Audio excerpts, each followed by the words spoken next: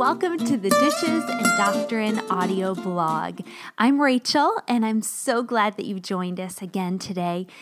I really hope through Dishes and Doctrine to help you find the place in your life where motherhood and theology collide. And that could be anywhere, folding laundry, it could be standing at your kitchen sink, it could be changing a diaper. But I hope that this audio blog helps you in your busy life to be able to listen to some gospel encouragement when you don't have time to actually sit down and read. We're picking up with part 3 of our study in Galatians, and we've been going over some of the major themes that we find throughout this book. We're not going verse by verse and chapter by chapter. We're just picking out some of the highlights. And in part 3, we're going to be focusing mainly on a few themes that I found in Galatians 3 throughout my studies.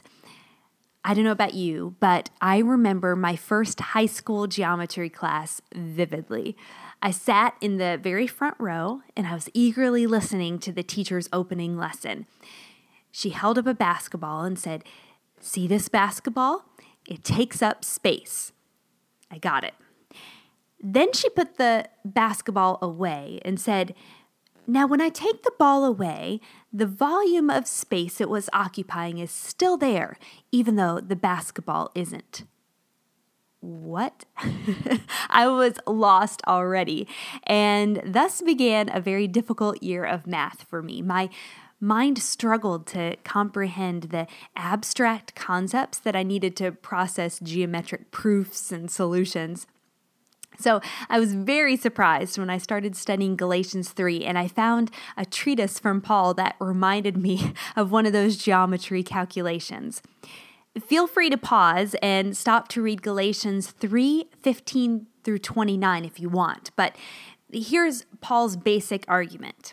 First of all, he said in the Old Testament, God made a promise, a covenant with Abraham, in which he promises an inheritance to both Abraham and his offspring.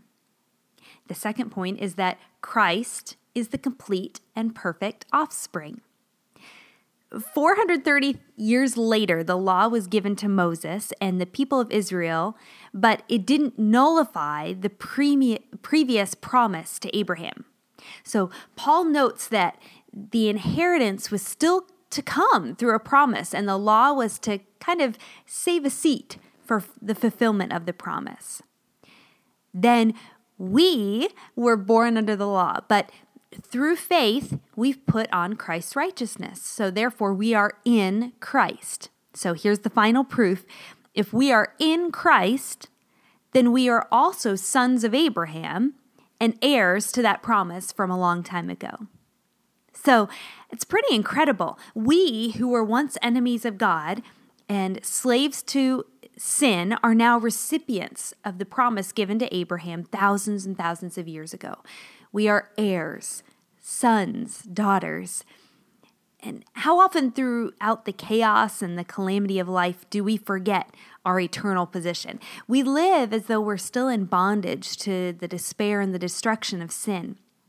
We try to wear the rags of iniquity when Christ has already purchased robes of righteousness for us. Because of the riches we have in Jesus already, contrasted with the sinful and broken world and bodies we still live in every day, sometimes we feel some conflict with our title as heir.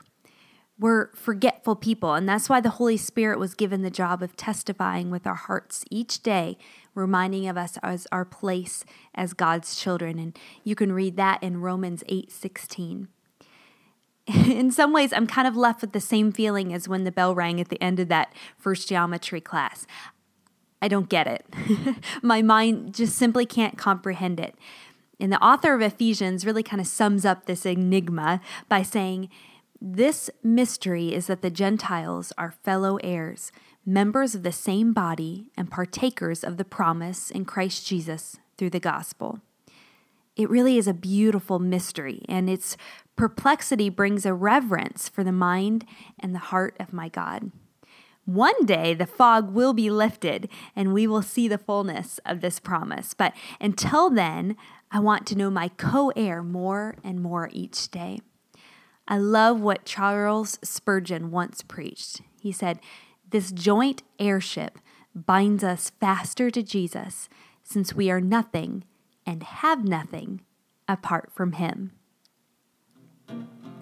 I'm so glad that you've been joining me for this Galatians series, and I hope you'll come back next week for part 4 of Galatians, No Other Gospel.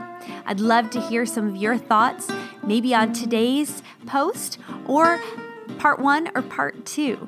So make sure to share your thoughts in the comments or reply to Rachel@dishesanddoctrine.com. I love to hear what you're learning, and I hope you'll join me next week for part 4.